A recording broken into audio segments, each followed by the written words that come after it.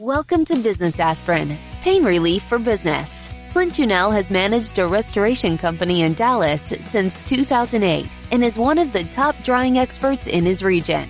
Clint is also the co-founder of JobDocs, a software developed to help his team manage their overwhelming volume of projects. On the podcast, Clint brings together business managers and leaders to share with you how they have overcome their business pains and how you can too.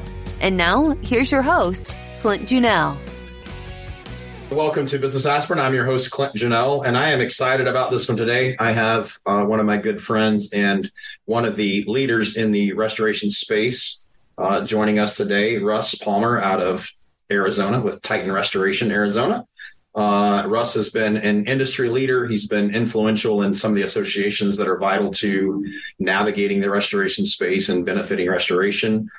Helpful in terms of, what we do as restorers in terms of drying techniques. And I think you've had some influence even in terms of some IICRC stuff, Russ. So super excited to have you on, man, and grateful that you're here. Well, thanks. Thanks for the invite. Appreciate it. Yeah. So let's talk a little bit about Russ. I know some of your history, but obviously the people that are going to be listening to this don't necessarily know your history. So let's talk about carpet cleaning businesses and jumping into the, carpet world and then the restoration space and how all that kind of evolved and what made you decide to even start a carpet cleaning business. Let's get into it. Okay. So, I love talking about myself really, so this is really not uncomfortable, but, no, so I actually, for all intents and purposes, it just, restoration came by as just a fluke is what it really turned into. So my story is when I was in high school, one summer, I worked for a carpet cleaning company, did a little bit of carpet cleaning. After high school, went on a mission and then came back and went to college. Instead of flipping burgers, a buddy of mine said he found a carpet cleaning van I should buy and look into and reached out to my other cousin who had a property management company. And I said, hey, if I buy a van, can I clean carpets for you? While I'm going to school. And he said, all right, cool. And so I did. So I bought a van and cleaned carpets, and eventually I came across an empty one that was flooded. Like, one of those, oh crap moments. And then it's like, okay, what do I do? Made a bunch of phone calls, talked to a bunch of people who I knew in my industry, that I'd met over the years as carpet cleaning. Found out I really enjoyed it. Really enjoyed the floods. For some reason, it piqued my brain, piqued my interest. It tickled my brain. And from there, I just started doing floods only. So carpet cleaning and floods. And this was 96. So okay. 27 years ago. Did that for many years. Somewhere in the early 2000s, I connected with, I partnered up with a restoration company, contractors that they didn't do any floods. I didn't do any contracting at the time. And that was Titan Restoration. So we worked closely together. Titan Restoration was started by an adjuster buddy of mine who, as adjusters, they think they write all these big checks and it's, super, super easy. You get an estimate, you get a big check, and then you just put money in the bank, right? Right. It's easy. Well, a few years in, you realize it's not that easy. There's like customers associated with it and they get mad and do stuff. What's on the estimate? And so, for some reason or another, I bought it and took over the construction side of it. And that was in 2005. And so in 2005 is when we went full service. Titan Restoration had a better ROC license, so we stuck the name of Titan Restoration. Prior to that, we were Flood Pro. Okay. And then since then, we've grown. Now we've got, roughly 60 employees in 2 locations, and we're just killing it here in Phoenix and Tucson. Yeah. So it's amazing, dude. Like to watch the story. So I've known you probably since 2010-ish, probably range, somewhere in that range since I've known you, and your involvement in the industry has been great. Like the 1996 version is, and like we didn't know how to dry structures in 1996, right? Which is part of what led to the whole Aaron Brockovich era and black mold and the early 2000, which is, pretty big in the mold industry at that point, the late 90s, early 2000. And so you were also kind of instrumental in seeing problems and navigating ways to help spin the industry a little bit better, right? Would you say that? So Yeah, luckily I got some really, really good advice. So early on in my career, I discovered this. This is like pre-internet, pre like, pre like information age, really, because we were at using yellow pages back then still. Yeah, sir. But somehow or another, I learned about Chuck DeWald, some redneck out in Tennessee, really. And Straight. Yes. and so they're like, you got to go to this class. I'm like, all right, he's doing something out there. So I actually went out there and took that class. And this was late 90s, which was super instrumental because in that class, there was a lot of, I didn't realize it was like his second or third class, but I thought he'd been doing it for years, but the way he presented it, he did it for years. It was like boot camp. It was like pretty intense. He had the camo on and all that stuff in those days, right? Yeah. Yeah, I know those days. He actually opened the class with a video clip of Patton, the movie Patton.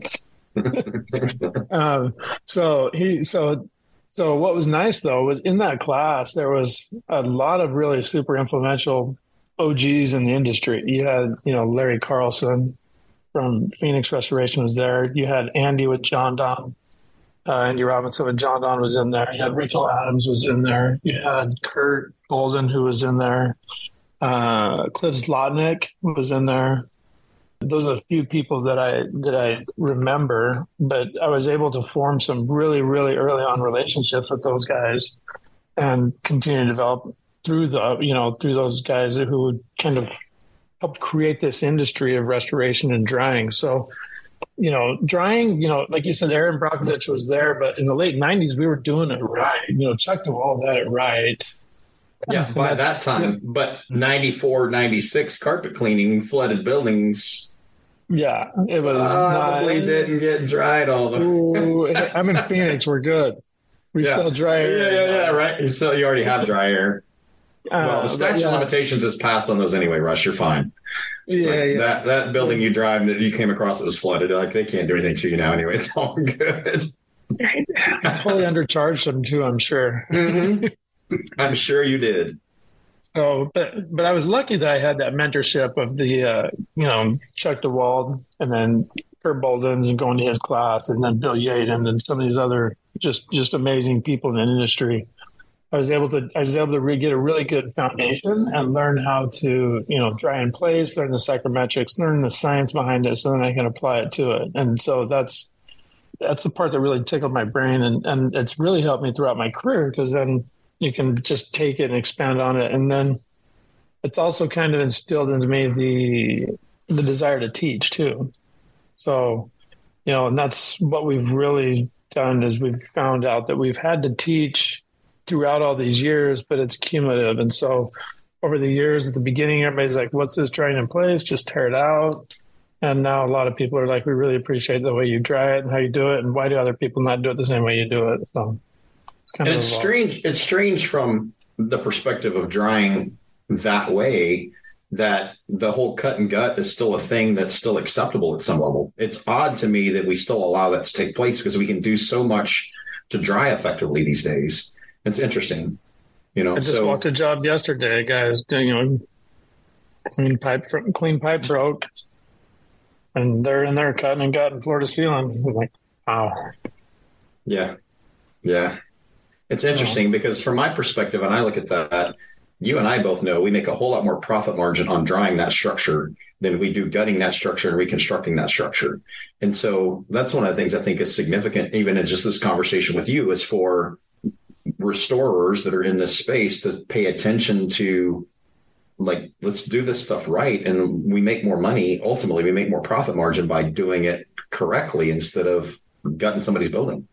Yeah, no, totally. You have to be careful because we do make a higher profit margin, but it's not the amazing profit margin that the insurance adjusters think we are making. They think we're making like 70% on our money. No, really, transparent, all transparency outside, everything. Yeah. We're probably about a 15% net is all we really are. We're not making, we're not driving Lambos and Ferraris. I've never had a, supercar. as a result of my experience in the restoration space. But it's better than what ultimately we make if I'm gutting this property out and then reconstructing this property and dragging somebody out for the next 4 months to put a property back together. It's a better experience all around, better environment. And it's easier on me to logistically coordinate a drying than it is for me to demo an entire property. So I think that's great, man. So let's talk a little bit about, as you got into the restoration side, as you decided to pull the trigger on purchasing Dighton out and owning that and taking all that on. Let's talk about what led to that decision and what was right about that decision and what you wish you had known going into it that maybe would have changed some things in how you moved forward. What was right about it? Well, I was super naive and some sucker took my money. Just kidding. They're always out there. Yeah, there's a sucker born every day. I think, Groundhog Day for me. No, it's been a good journey. Construction is not my passion. And it's not something that when people do advise me that they have a successful mitigation business, just getting a higher revenue is not necessarily more sexy than, there's a year we did, I'm going to pull the skirt up a little bit, let you peek underneath, but there's a year we did $8 million in top line revenue for reconstruction. I made $15,000 that year. We had a couple jobs go sideways. Talk about pucker factor. Hey guys, I'm ready to shut this down. You guys better figure out how to turn this around or we're all going to be just, mitigation water technicians. But if you don't have a passion for it, you don't have a good team for it, then you can get burned really, really bad. And it can hurt and sting. And, like you said, you just start passing a whole lot of money around and your employees are getting paid, your subs are getting paid. And at the end of the day, you have a lot of risk on there for not a whole lot of money. So you have to be super careful that way. If you have the right team and they have a passion for it, or you have a passion for it yourself, then it makes it a little bit easier to do that. So, I always caution people, stay in your lane, be good at your, keep it simple and do what you're good at. So, well, that's what we try to say too. Like the reality is I'm not ecstatic about the reconstruction side of our business either. Like I would much rather do the mitigation side. I would much rather focus on contents and mitigation. You don't do contents, but those parts are easier to navigate than the reconstruction side. And inevitably, the reconstruction side is where things take longer and people expect somebody to be there 24 hours a day, 7 days a week to put their property back together until it's done. And it just doesn't simply work that way. And so it creates that frustration and sometimes with the customer, and you have to manage and mitigate that situation. And I would much rather do the drying side and the customer service where you come in with your cape on and are superhero for, 3 or 4 days and you get to bounce out of there and everybody's happy about what's taken place and you've done your job and done it well and everybody sings your praises. It's just easier to navigate. I tell people all the time, and anybody that's listening to the podcast, I would tell them, if you can be successful just doing mitigation, stay there. Because the rest of it is just difficult. We wouldn't do it if we didn't have to. But I feel bad about Mrs. Smith that's 80 years old and needs something to put back together. And I'm like, okay, we got to do this project. And so we have a reconstruction division as a result of that, which now you got to keep the reconstruction division moving and busy. So it's just the snowball effect. But if you could be successful and find your wheelhouse in mitigation and stay in your lane, like it doesn't have to be mitigation. If you're not a fire water restoration company, whatever it is that you do that piece well, that you can make your margins to be successful as a company and stick there. Because the reality is, like I've watched company after company come in and, they're a fire water mitigation company and then they're reconstruction. And then they're like, oh, we can do remodels too. And then, oh, we can paint stripes on parking lots. And, oh, we might as well do asphalt while we're doing parking. And then they're doing all these things. And when their wheelhouse type of project, the water damage comes in, which they shine at the most, comes in, they're busy doing all these other things. And they're not successful at that project now either because they're scattered everywhere. Right. And I mean, you know how that works, right? Like you've seen guys do that too. And it's mind boggling to me that, I mean, there are companies that you and I both know that are running 10 million in revenue and they're not making a dime doing it. And they're just working their tail off to not have any type of success whatsoever. And that's just crazy to me. So, I mean, I definitely can echo your statement there, right? Like find your wheelhouse, stay in your lane, be successful at it. What's because you're like me, like you're kind of a science nerd on the whole drying side, right? Like you like the science, you like the numbers.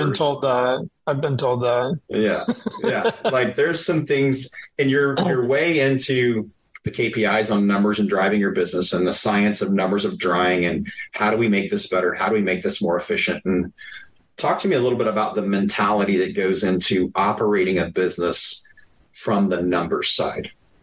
It's a fine line that you walk as a business owner. You need to know. So everybody, like a lot of people talk about numbers and money. Really, what is money? What are the numbers? That's just a scoreboard. Like if you're into sports, I know you're into hockey, right? Your family's into hockey. They do a lot of that. Right. I mean, going to practice is fun and watching it, but it's not that great because there's no score. But the games is where, they keep the score. You keep the score and then it's exciting and, hey, great, we did great. All sports are that way. Nobody likes to watch practice. Practice is all right, but you really like where the competition is where you got to compete and you got to keep score. And so, in your business, your numbers are your scoreboard. So put your scoreboard up, learn them, look at them, track your stats, track your numbers, see what they look like. And, and that changes. Like your KPIs, there's always a few that are like core that you're looking at, but there's other stuff that you're always looking at too. You can tweak and it's, you're just kind of looking at them and, hey, how can we improve? When you're young and nimble and stuff, you can see a lot of improvement on some things and you can go really right, really fast, or you can go really wrong, really quick too. But as you grow and more mature and kind of develop your processes, you're just looking for little minor tweaks, to get, how do I get a 1% improvement today or 1% improvement this month or this year? Depending on the size of your business, a 1% improvement in a couple directions can drastically change your bottom line by a lot of points. Sure. And I think that's important. So like it reminded me of, I heard a story about one of the trucking companies that's a pretty big national trucking company. And his goal, I think they had like 30,000 trucks on the road, some big number of trucks. And his goal was to improve his daily efficiency by $1 per truck, $30,000 a day in efficiency, right? And if I got two, that's amazing. But that's a significant dollar amount if they can figure out how to do that and streamline their operations to have 30,000 trucks being $1 more efficient a day. Unbelievable. So that's compound interest right there. That's that's the banker's best buddy right there. Significant. So if you were talking to somebody or talking to 20-year ago Russ or 30-year ago Russ, I guess at this point, right? What would be the key numbers? What are the core numbers you want someone to track? You're going to track the basics, right? You're going to track your top line revenue. You want to know what you're billing out, what you're doing. You want to track your costs, how much it's costing, and not just like what's in my checking account. And then from there, you kind of, the other thing you're going to want to track is how long it's taking you to collect your money. That's a real big issue. And how good is your process there? Like a lot of restoration guys I talk to are 90 to 120 days on their, on their receivables. And mitigation, I think we're at 28 days or less, and then or somewhere in there. And overall combined, we've been slipping. We're like 48 days, I think 45, 47 days for receivables. That's still amazing though. Honestly, if you think about the space, like you're probably top in that space right now. Right now, you do a lot more commercial than a lot of the other restoration guys are going to do. And some of that pays a little quicker as well, right? But kind of. Yeah. That may be a day, Russ, for us to have a whole other, podcast where you train people how to go get their money faster. And it's not me. We got a great collection team. Yeah. Well, there you go. They're the nicest bulldogs you got. And that's training in itself. Hey, this is what I did. This is how I put these guys in place. We've been actually, like I said, we've been slipping. We've had it down as low as 36 days at once. 35 days, I think, is when we're the best. So, but see, like most of the guys that are listening to this, most of the guys in the industry aren't going to know those numbers. They're not going to know how long it takes them to collect money. They're going to have a general idea that it takes a long time. And they're going to fight for all that stuff, but they're not necessarily tracking those KPIs specifically. So it's good for someone that's trying to hit that next level. Most of the guys that are hearing the podcast have done a decent level in revenue, and most of them are around $1 million in revenue, and they're trying to just jump into that 3 million or 5 million range and kind of get that done. So to hear you talk about, because the cycle time of money improves that as well, right? The faster you get that done, the more you can do with that money to move on to the next project and make things happen. And the more time you spend every day trying to collect money on a project, the more it costs you for that project. Yeah. So speeding that up is valuable. So hearing that is great. Yeah. So I guess one of the things when I was young, I didn't understand the time value of money. So for example, when you say, okay, it's taken me, let's say it takes a company 90 days to collect money. What does that mean? That means like from the time you invoice to the time you collect any money, it's 90 days. And when you're going against a company like mine, where we're at 45 days, like I'm able to collect my money twice as fast. So this is what it really boils down to is, it's like, hey guys, when you have your lower AR days, you're able to put that money in your pocket quicker. Most of the time, that's just a little bit of discipline of being able to say, hey, I need a deposit up front. I need to collect some money up front. I need to collect this, You also need to be able to have the discipline of knowing how to navigate the mortgage process. If you're doing, especially on the reconstruction side, anything over $5,000 has a mortgage company on it. And those guys are even tougher than the insurance companies get money out of. But if you understand how to process it or run the process, you can do it. Like, I don't know if we're going to have a recession or not, but 2008 was pretty brutal for restoration guys. Yeah. There was a lot of people that were in arrears on their mortgages. And when all of a sudden the mortgage company got a $80,000 or $100,000 check from an insurance company, they're like, hey, we can get it paid back on our loan, which, we ended up having to teach them was illegal, but that was not their money. And so it was a process, especially then when everybody was so desperate for money but it was something that we took the time to learn. You reached out to the attorneys and do that and learn that and figured out the process. And really and that's one of the reasons it's so good is because we have a streamlined process for dealing with mortgage companies. Right. And you've got all this broken down into SOPs, and it's taken you years to figure all that out. And I think that's important for people to hear is like, when we start off, we don't know what we don't know, and we just kind of go operate. And then as you operate longer, you learn you have to have some things in place to make this more efficient and for somebody else to be able to do the job that you were doing before, because you can't do everything. And then to navigate, how do I make that efficient and scalable? Because if I grow, then somebody else is going to have to take that role too.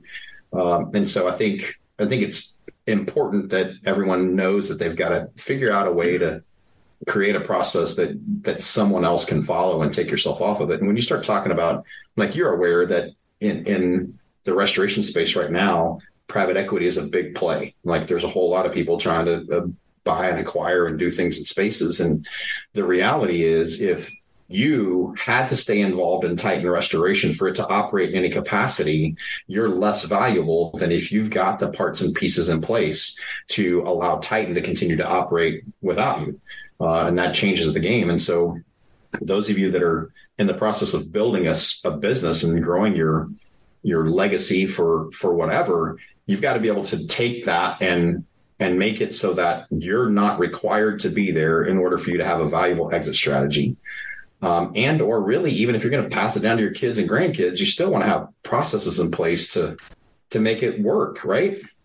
Yeah, well, yeah, you need to have something that you can kind of do it repeatedly, and then be able to measure against that. So going back to the question of, like, what else would I tell myself 20 years ago?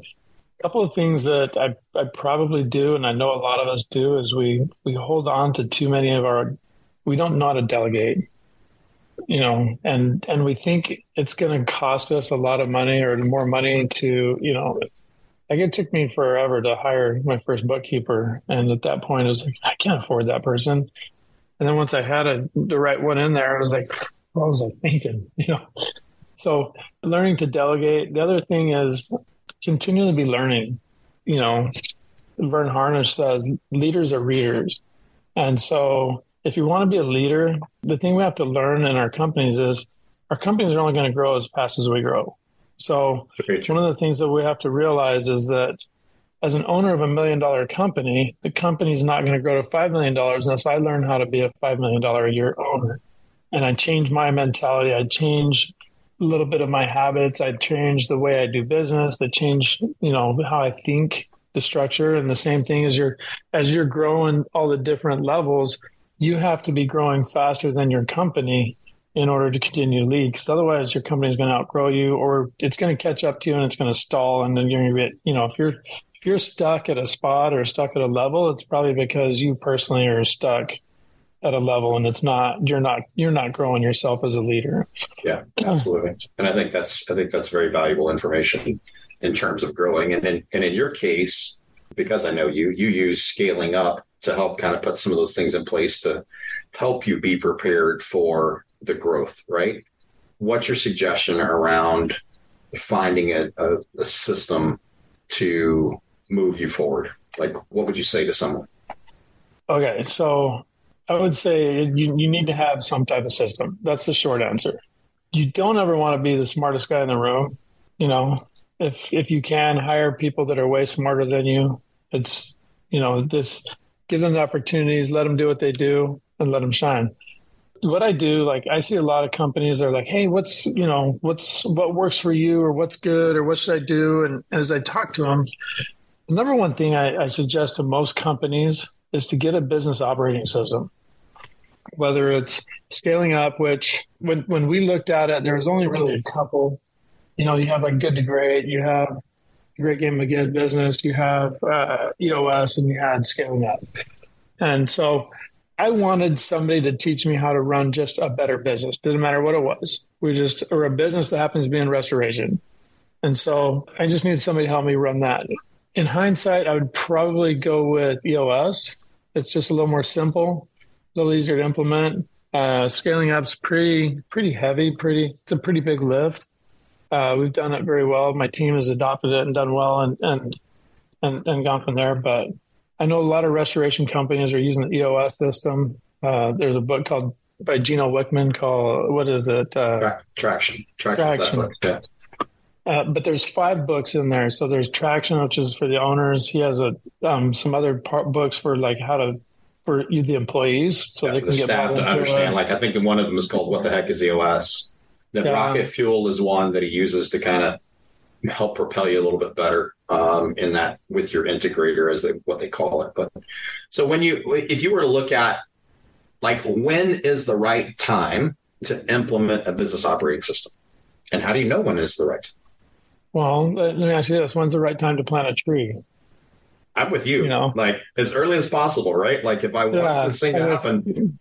But too many people, especially on the entrepreneurial side, right, is we have a passion about something, and we're like, this is cool, I want to do this, and being able to help customers in the restoration space and save them in the time of need. And then as you grow, you start realizing, oh crap, I've got to have I can't do all this. I need to add some people. I need to add a bookkeeper. Oh, why did I wait so long to do this? Now I have some help doing that. And so here's the thing that goes to your question is the problem with our industry is that not everybody in our industry is graduating from Wharton Business School, coming out with an MBA and knows how to run a business. All the owners that you've met, they graduated from high school, did a little bit of college. They worked for somebody for a while. What really happened most likely was they did a really good job in their business, in their position. They were working for some guy who didn't know how to manage his checkbook, wasn't paying his bonuses, got pissed off, says, hey, I'm going to go off and start on my own because you're not paying me my bonuses or my commissions and not taking care of me. And you're going out and starting a business. The barrier to entry isn't very, very high to get into it. But when you're in there, the problem is you've never run a business before. There's some basics in just running a business. Doesn't matter if it's restoration or selling widgets or whatever it could be. There's basics that are in there that as you just learn these basics, it just makes it so much easier to say, okay, as I'm looking at this, here's my business. Here's how I'm supposed to have, here's some meeting rhythms that I'm supposed to do so that I can, keep everybody informed and keep everybody on the same page. Here's how we can start plugging people in. Here's how we can look at it, then just start. Here's how I can do my strategic planning. Here's how we can do, quarterly thinking, annual planning, 3-year, 5-year, 25-year planning. And what does this all look like? And you kind of get a rhythm and you say, okay, at its basic, you say, okay, what does my company look like in 3 to 5 years? And then you reverse engineer it. And when you have gone through the process, you're like, it's pretty fairly simple. It's not any like rocket science. Hey, peek behind the curtain and, there's some types of big secrets. It's really just, you look at it, it's like, it's kind of like a common sense thing, but it's just one of those things that you were never taught it. You've never been a part of it. You've never been a process to it. So it's really hard to, basically reinvent the wheel to do that. And it's just, somebody's already spent a lot of time consulting. They've already spent a lot of time with other businesses, just like you guys, struggling with all the same issues. And they say, hey, here's a playbook, follow it. I'm on the lazy side, I'll follow it. Yeah. And it's easier that way, right? The problem is just knowing that you need to implement it and knowing that there are things out there that will make the whole process more streamlined and more efficient for you. But it's tough, right? On the entrepreneurial side, when you're in the minutia of working on jobs and writing estimates and trying to invoice customers and all the things, it's hard to make that a priority. And so I'm with you, man. I would suggest that people make it a big priority and focus on getting operating system in place early. And I think that's spectacular. There's a book that helps on that. That's really, really good by a guy by the name of Dr. Benjamin Hardy called Who Not How. Okay. So whenever you get a problem or you have an issue, a lot of people say, how am I going to accomplish this? He says you should reframe that and you should change your framework and say how, or like who should do this, not how should I do this? Because a lot of times it's easier to find a who and not figure out how to do it. That's probably valuable information. I'm going to look that up. I'm going to find that book. So in your career, what are some of the business pains you've experienced and how have you resolved those pains?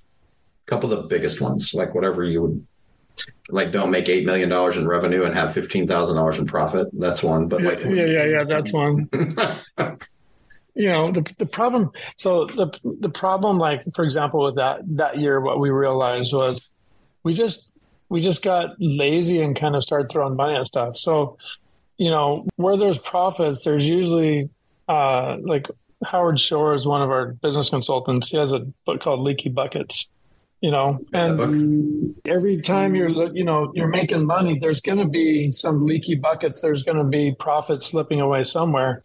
And it's just trying to figure out like which, slow down, look at your numbers, understand your numbers, and just try and figure out where those leaky buckets are and just kind of plug them or slow them down or do that. Because there's going to be some, it's going to be rough, but when you look at it, it's just, one way to do that.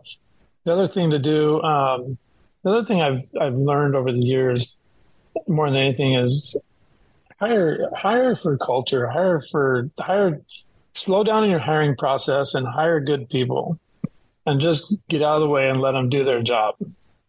As owners, we like to go in and we like to, micromanage and stuff. But if you hired right and you've trained them well, you say, hey, here's your SOP, here's you hired right, and I'm going to track you. Here's what you're going to be measured against. Go.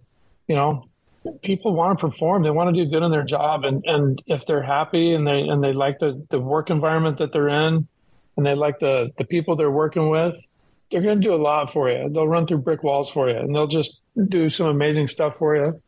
And they'll perform. And happy employees are going to perform better than pissed off employees. So absolutely.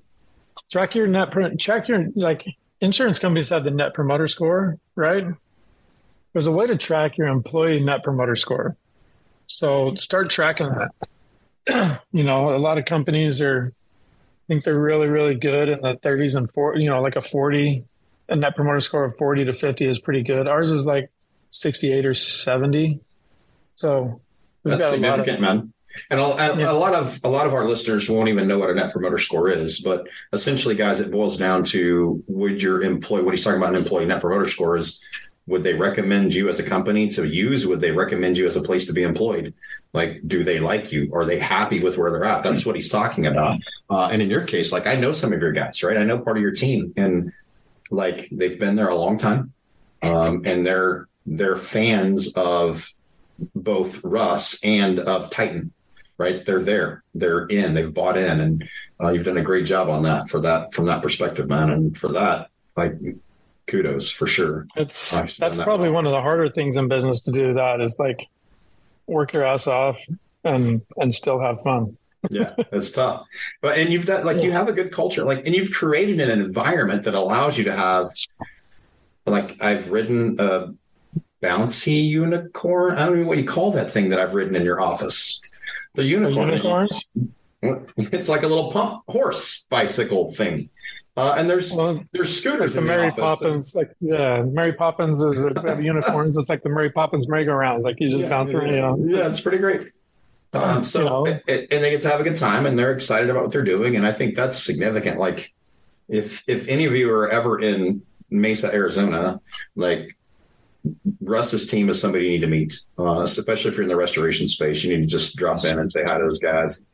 I don't think there'll be a ton of them flooding your office, Russ. So I don't think I'm taking a ton of your time by telling people come see you. But Russ we're is open. Come by and say hi. Significant leader in this space, and I consider a valuable asset to me and good friend, and I'm grateful for it. Like, we've had a good conversation. I want to be mindful of your time because I told you it'd be about 30 minutes, and I could chat with you for hours on end about different things, man. So what's one thing that I didn't ask that you would want to share with that group trying to jump in, kickstart? Maybe they have a job and they're trying to start a business, or maybe they're trying to get to that next level.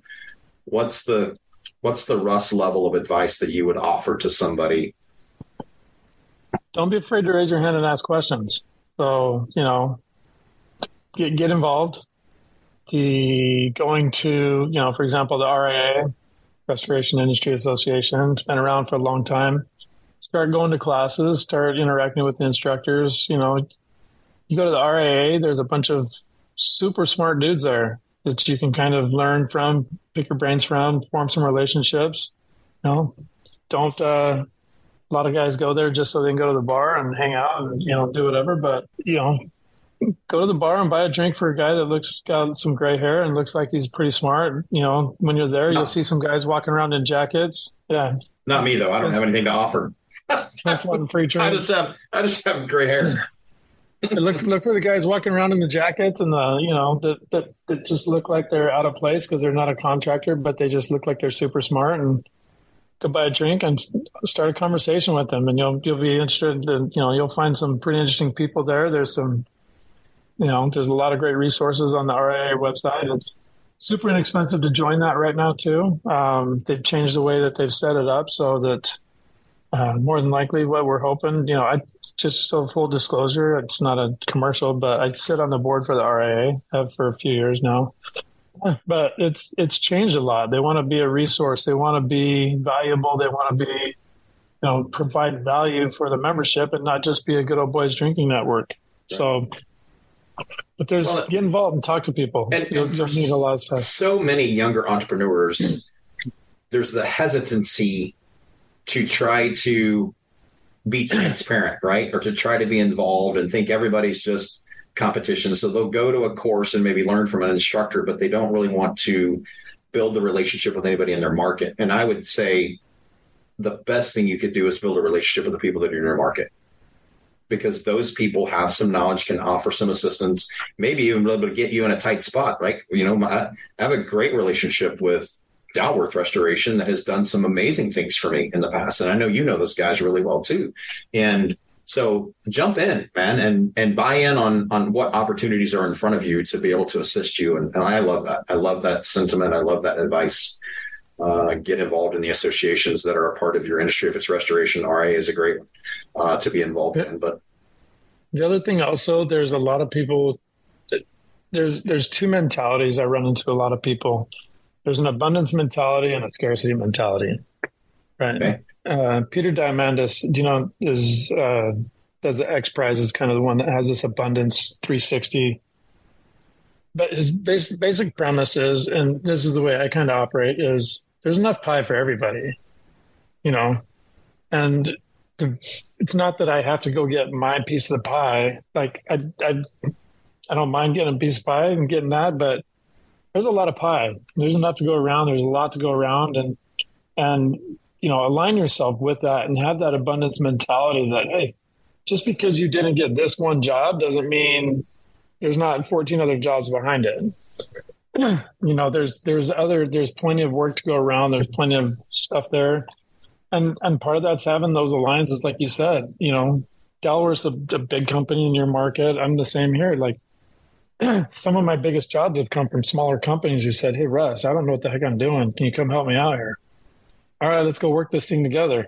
They learn, I let them work side by side with me. It's not like I come in and kick them off or anything, but work side by side. We train them. But, you're doing a couple different things. You're elevating the whole industry. You're training a whole other set of group that's going to do it right, because there's a lot of people that don't. And, rising tide will raise all ships. So the best we can do is kind of work together and create that rising tide for everybody. And, the more we work together as an industry, the more we'll be able to see changes and things happen in our industry, because we are a super fragmented industry, because a lot of people are just like this scarce mentality. It's like, hey, I've only got this much and I've got to hold on to what I've got. But, share it. There's lots. Share it with your employees. Absolutely. Share it with your customers. Share it with your competitors. Share it with, be open and help everybody out. And it's just it's cool where the more people that are lifting, the more people that are rowing in the same direction, the faster you can get somewhere. So Absolutely. I love it, man. I love it. Well, brother, I appreciate your time. I appreciate you taking the time to be on here. It's good to see you. I will see you soon, I'm sure, somewhere. We'll connect on something. And if you need anything from me, man, you know where to find me. Everybody, thank you so much for being on with us today at Business Aspirin. Russ, I appreciate your time, and we'll catch up soon. Cool. Thank you. Take care. This has been a Business Aspirin, Pain Relief for Business podcast. If you're a business owner trying to overcome your business pains, follow us on Apple Podcasts or visit our website for more information, job-docs.com.